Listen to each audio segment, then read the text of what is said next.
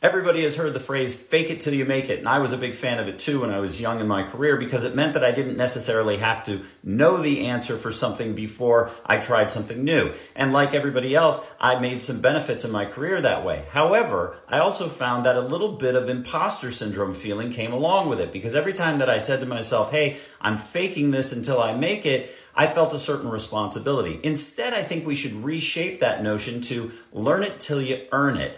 This notion puts us in a position of always being willing to say we're learning something new. And that means that if we fail or if we have an unexpected outcome, it was part of the learning process. It also opens the door to mentorship. It opens the door to having a support network around you and not feeling that sense of guilt or responsibility about was I being an imposter in terms of what I was doing. So if you're looking for a good way to motivate yourself today, write down, learn it till you earn it, and think about how that might give you some positive traction. Shortcast Club.